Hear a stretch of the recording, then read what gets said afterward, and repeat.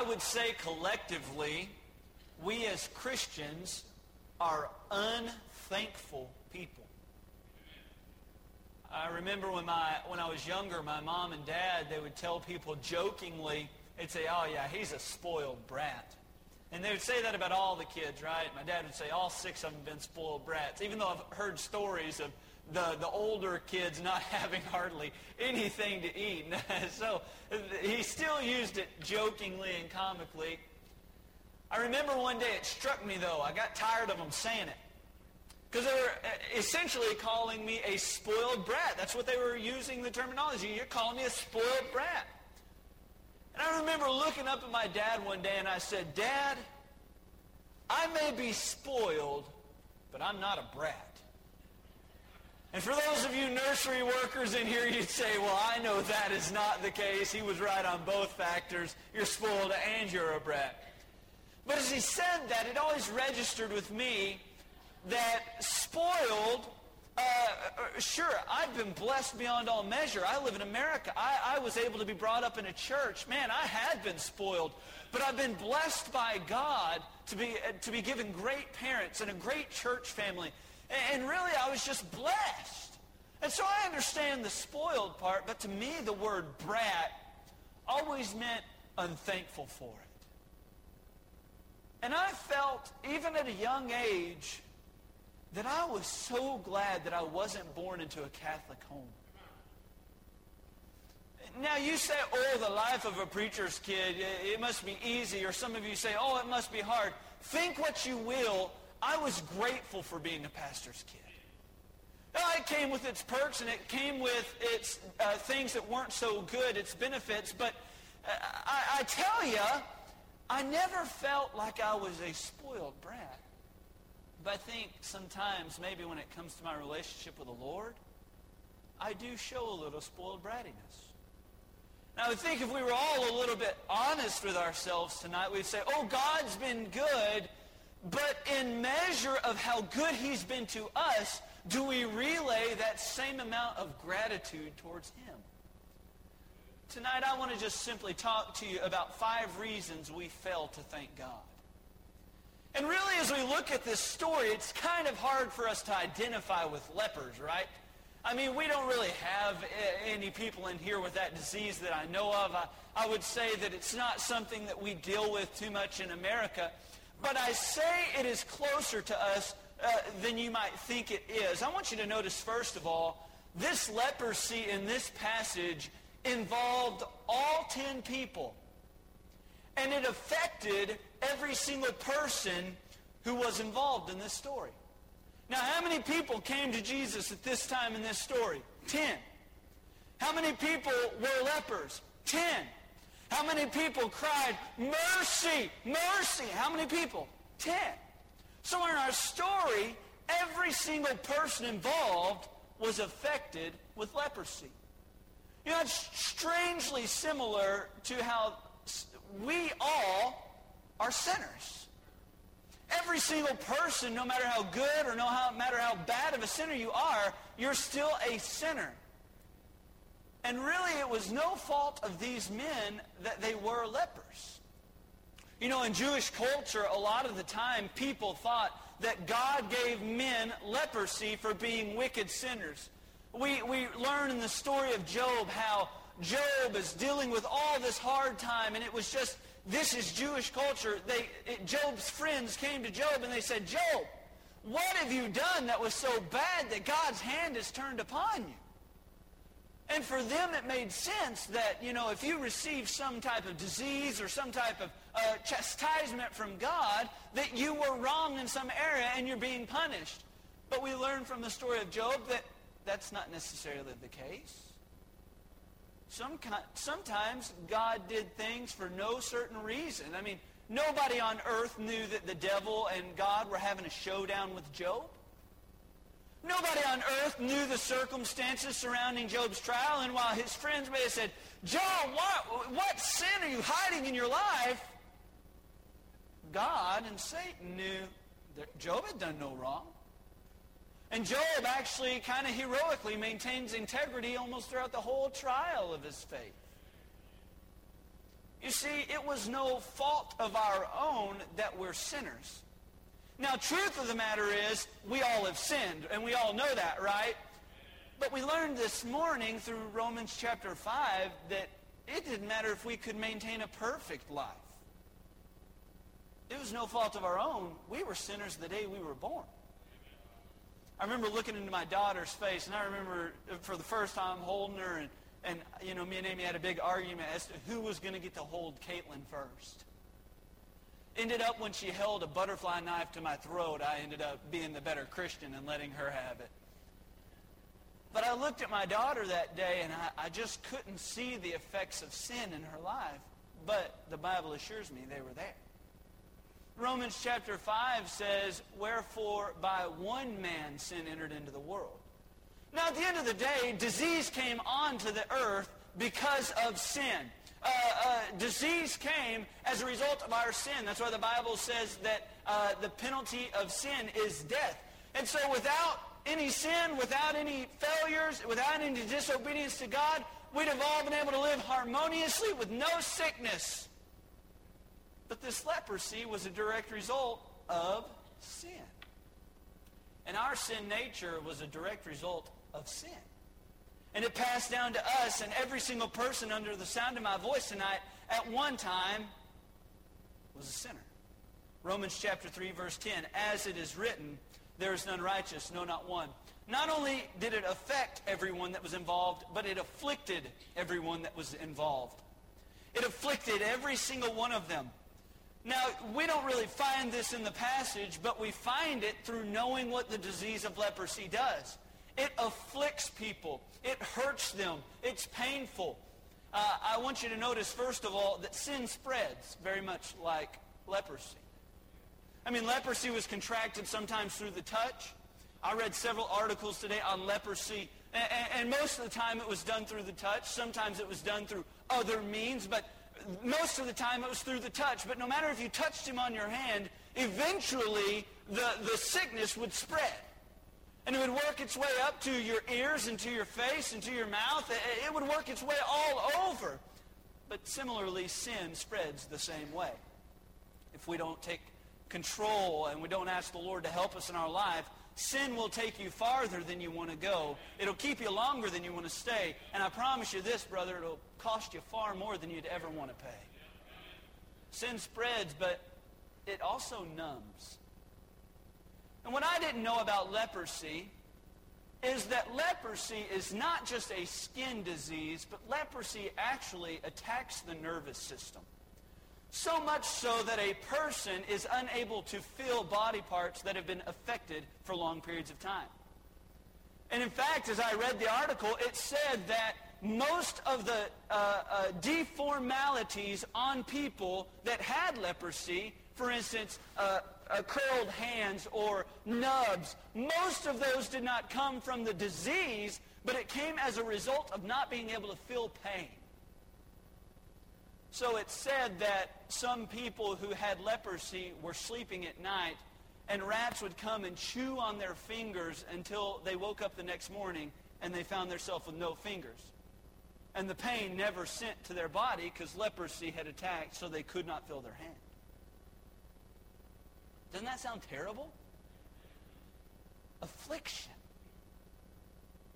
I want you to notice something tonight. Sin has a numbing element to it.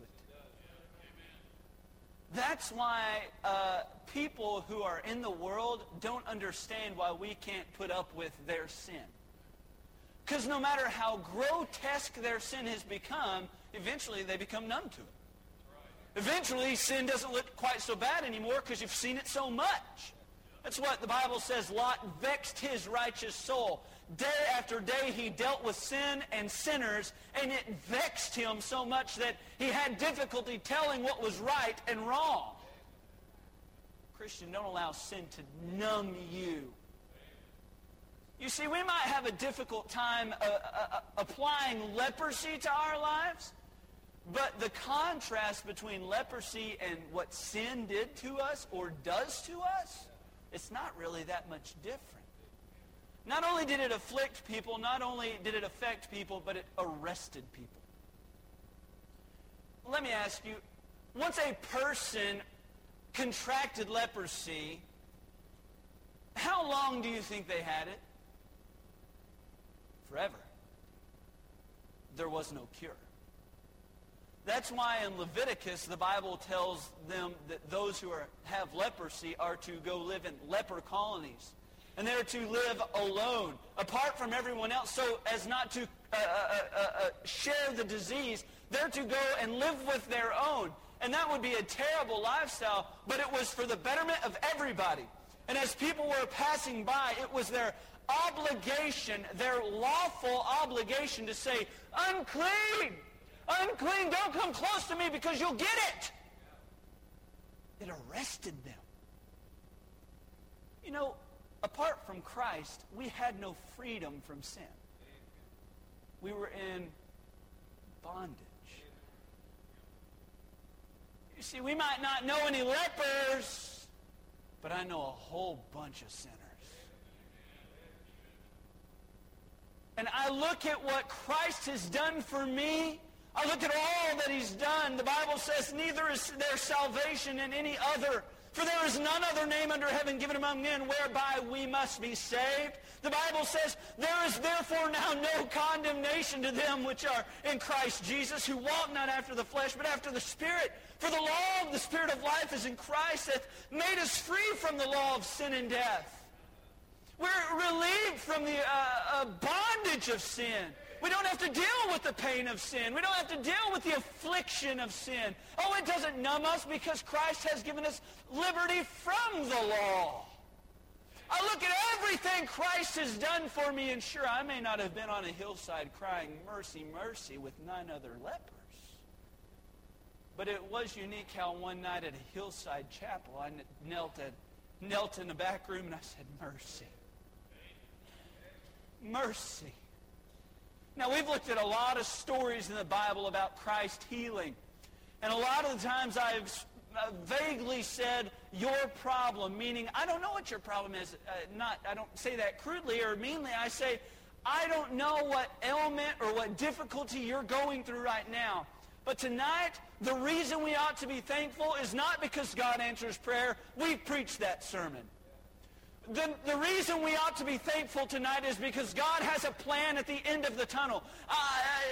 We've preached that sermon. You know why we as Christians are obligated to be thankful? Because we're saved. Because we're redeemed. Because we were children of wrath and now I'm a son of God. That makes no sense to me, but I ought to be thankful to God for it. You may not be a leper, my friend, but if you've received Christ, you ought to be duly thankful. Why are we not then thankful? What are reasons that we would ever forget to be thankful? I've got 5 of them. First of all, we forget the pain. We forget the pain of it all. You see, the story here is 10 men who have dealt with this ailment, I have no idea how long. I have no idea the amount of pain they dealt with. I know as I read about leprosy, some of the things were awful and horrendous, so much so that I would not even bring them in front of you tonight. But I know as leprosy spreads, it not only deforms, but it almost declines or takes away. It eats. Meaning someone who has a nose no longer has one. And they walk around with an open hole on their face. Pain. You see, sometimes the reason we forget to thank God is because we forget how bad we had it. You say, Brother Andrew, I remember before Christ, I really didn't have it that bad. I had a good time. I was living a good life. I had lots of friends, and maybe sure we did things sometimes that were what we refer to as playfully stupid, right? We did stupid things. I actually enjoyed my life. I don't see how Christians who have encountered the Lord can look back and say anything but, I'm thankful God saved me from that life. I don't understand how people can look back and say, oh, sure, in college we had a good time.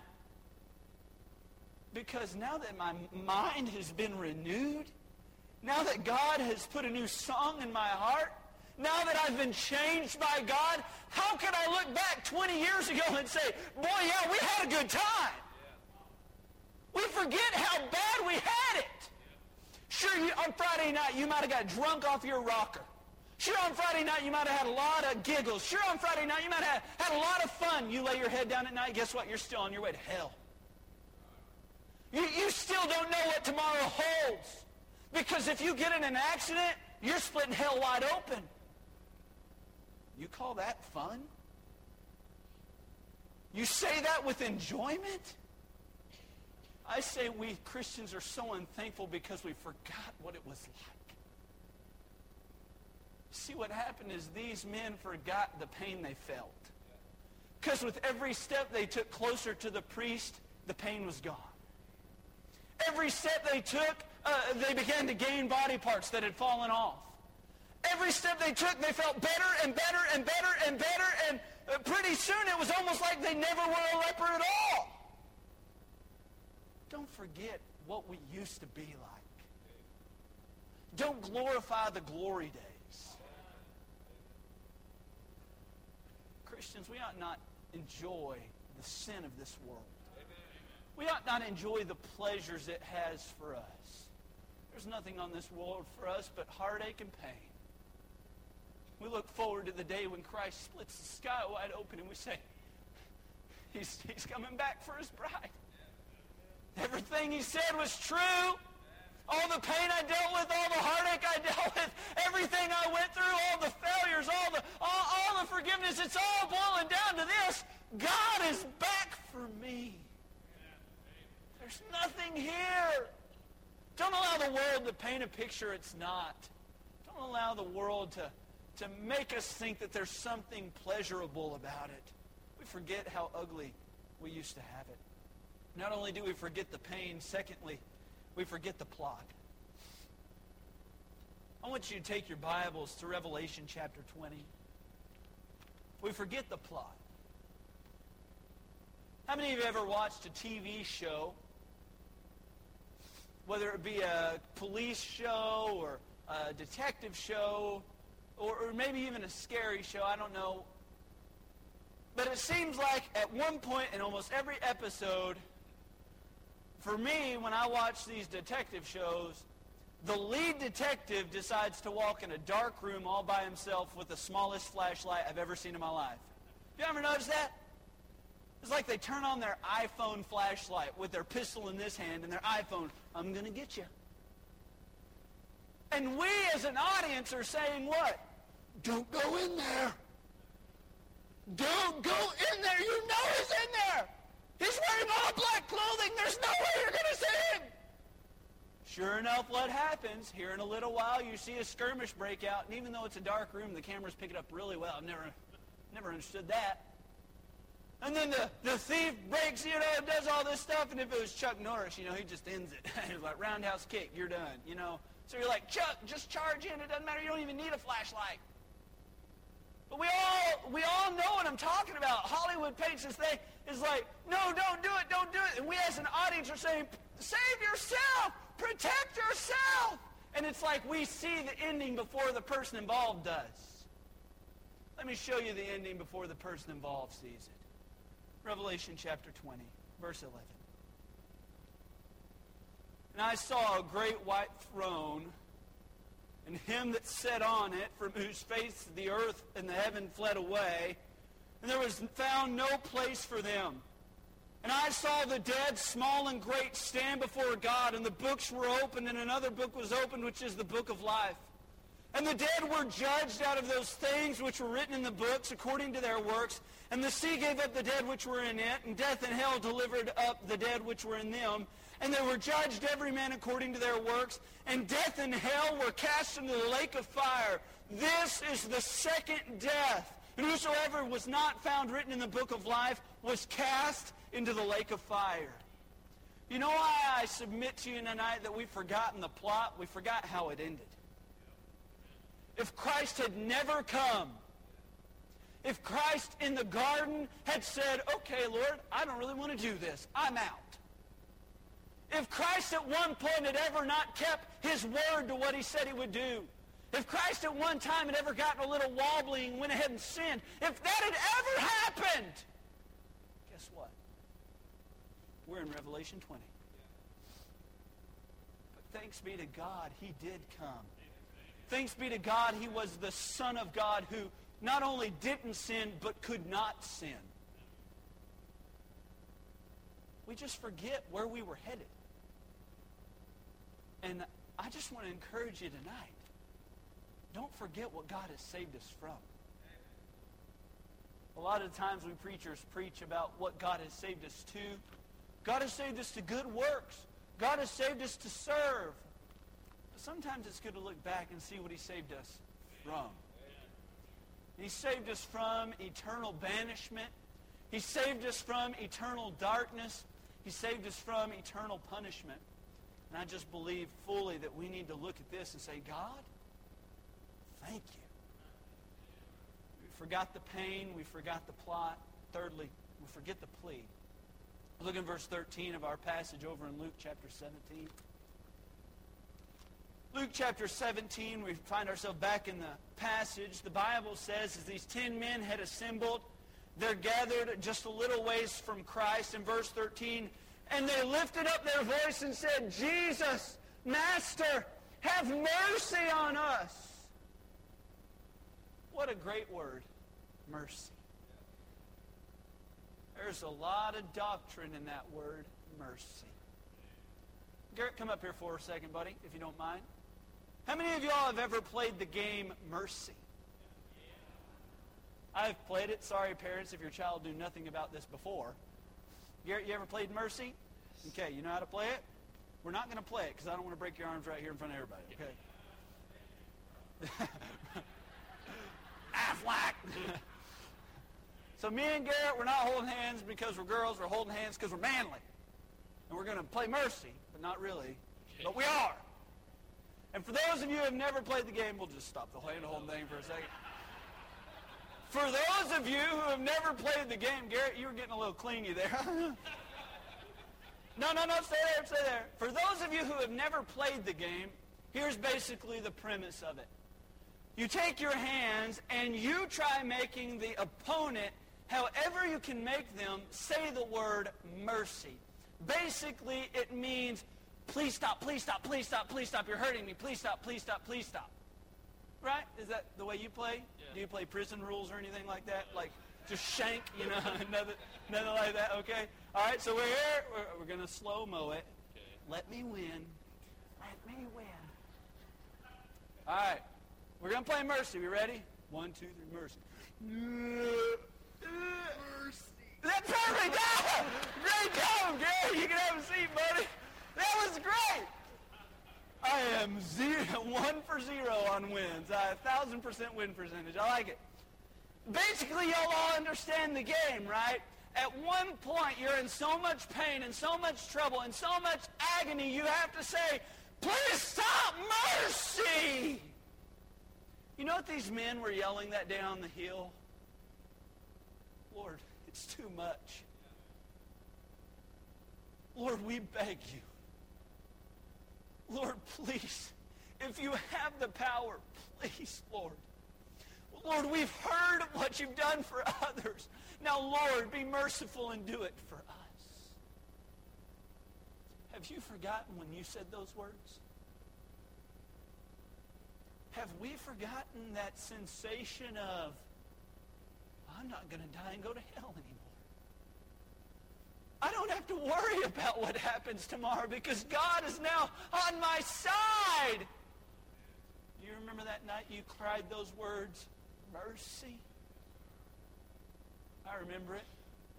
I remember the relief I felt was like nothing I've felt since that day or before that day. Oh, just one simple word, mercy. But if you're saved tonight, we've all cried it. Sometimes I just think we forget about it. Sometimes in the turmoil of life, maybe even sometimes we get so busy serving God, we forget about the day we cried mercy. And we just forget about our plea. Fourthly, we forget about the provider. We forget about the provider. Look here in verse 14. Jesus says, and when he saw them, he said unto them, go show yourselves unto the priest. And it came to pass that as they went, they were cleansed. Now, I find that very unique.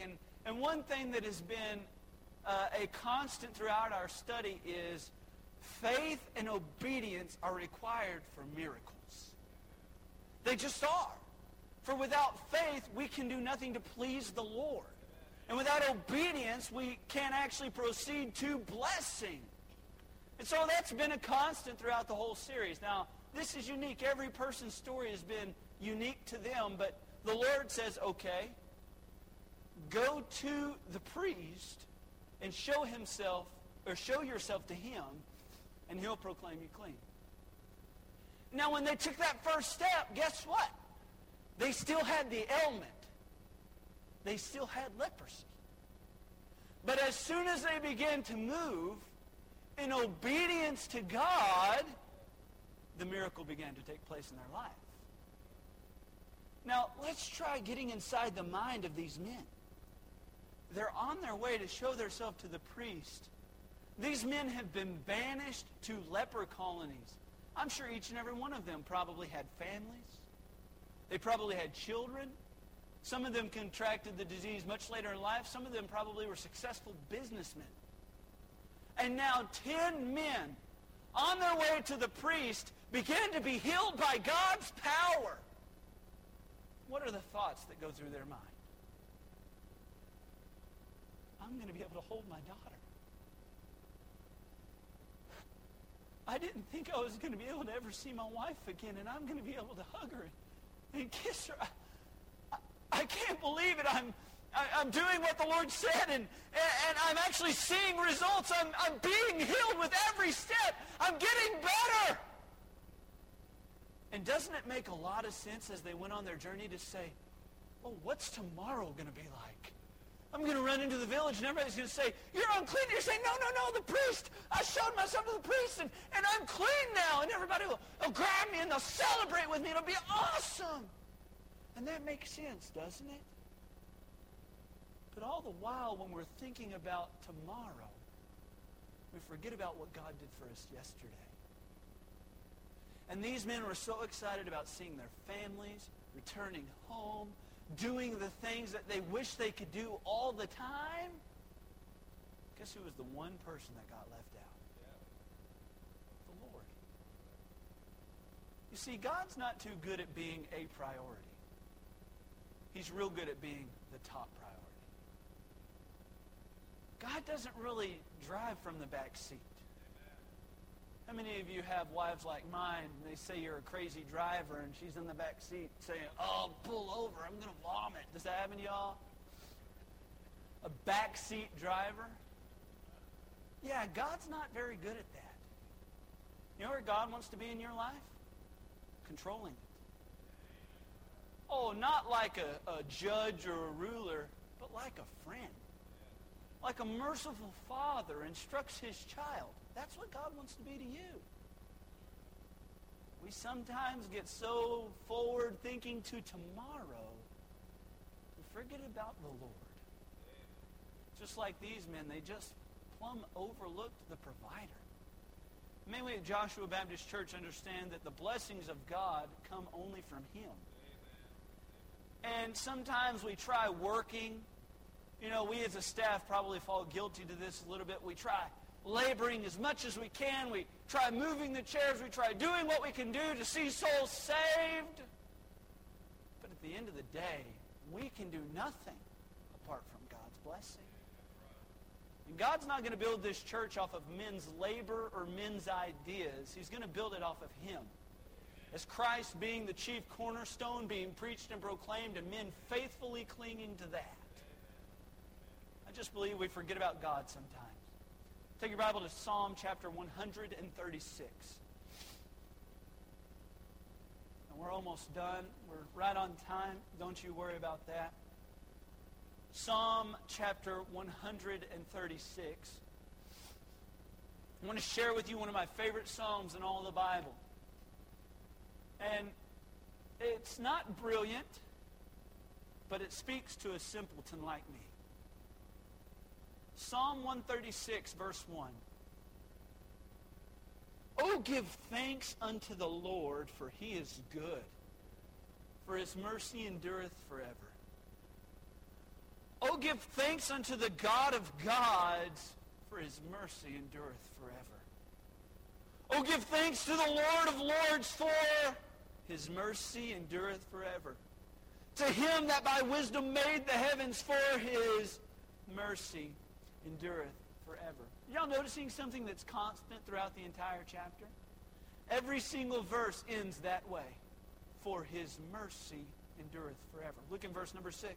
To him that stretched out the earth above the waters, for his mercy endureth forever. To him that made great lights, for his mercy endureth forever. The sun to rule by day, for his mercy endureth forever. The moon and stars to rule by night, for his mercy endureth forever. If you want to take time to read the entire chapter, you can. Every single verse ends that way. You want to see what the psalmist sums it all up as being? The last verse of the chapter sums it all up.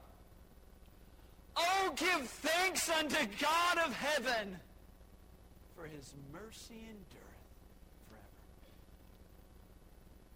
You see, he started out trying to be thankful for all the things that God had done. He says, God, you made heaven, and your mercy endureth forever. Thank you. Oh, God, you are so wise that you even created the stars, and you created the sun and the moon. You created light. Father, your mercy endureth forever. You're so wise. But by verse 26, he finally just comes to it. Give thanks to God, for he is God, and his mercy endureth forever. You see why we ought to be thankful, church? It's because God looked down on us and loved us. God looked down on us and showed us favor who were undeserving of favor. God loved us. We forget the provider. Finally, I want you to look at this. We forget the policy. Look here in verse number 16 of Luke chapter 17, back at our original text. Luke chapter 17, verse 16. You say, what do you mean, Brother Andrew, you forget the policy? Look in verse number 16. Now this is after the one man wisely and humbly returns to Christ, and he thanks him for everything that he has done. He showed him just his great power, and this man out of 10 was a leader. This man out of 10 was thankful, and he returned. Now, what do you think Christ's reaction ought to be? To me, it would seem like he would commend the young man. I mean, after all, he's the only one. But he doesn't. Look here in verse 16. And fell down on his face at his feet, giving him thanks, and he was a Samaritan. And what's Jesus' reaction? And Jesus answering said, were there not 10 cleansed? But where are the 9? There are not found that return to give glory to God save this stranger. It almost catches the Lord off guard that he didn't have 10 lepers at his feet. I mean, it would make sense that if one man made a good decision, if one man did the right thing, it would make sense that the Lord would say, well done, thou good and faithful servant, or something like that. But no. The Lord says, where are the others? We're almost done. I want you to think on this thought. Thankfulness is not a suggestion. It's a commandment. See, the reason the Lord did not commend him is because that's our reasonable service. The reason the Lord was in awe that the other 9 did not return is because he had been so good to them, it just made sense for them to give him thanks. You say, I don't know, Brother Andrew, that sounds a little fishy. 1 Thessalonians chapter 5, verse 18. In everything give thanks, for this is the will of God in Christ Jesus concerning you. You know, we read books on finding God's will for our life. We tell our teenagers, oh, if you pray hard enough, you'll find God's will for your life. You know what God's will for your life is? To be thankful. To be thankful for Christ Jesus. To be thankful for all that God has done for you. It is not suggestion, it is our obligation. Ephesians chapter 5, verse 20. Giving thanks always for all things unto God and the Father in the name of our Lord Jesus Christ. Psalm chapter 107, verse 1. Oh, give thanks unto the Lord, for He is good, for His mercy endureth forever. You see, the Bible over and over and over again does not suggest thankfulness, but rather requires it of us. But sometimes we forget what our duty is. Sometimes in the hustle and bustle of everyday life, we forget that God strictly requires thankfulness from His children.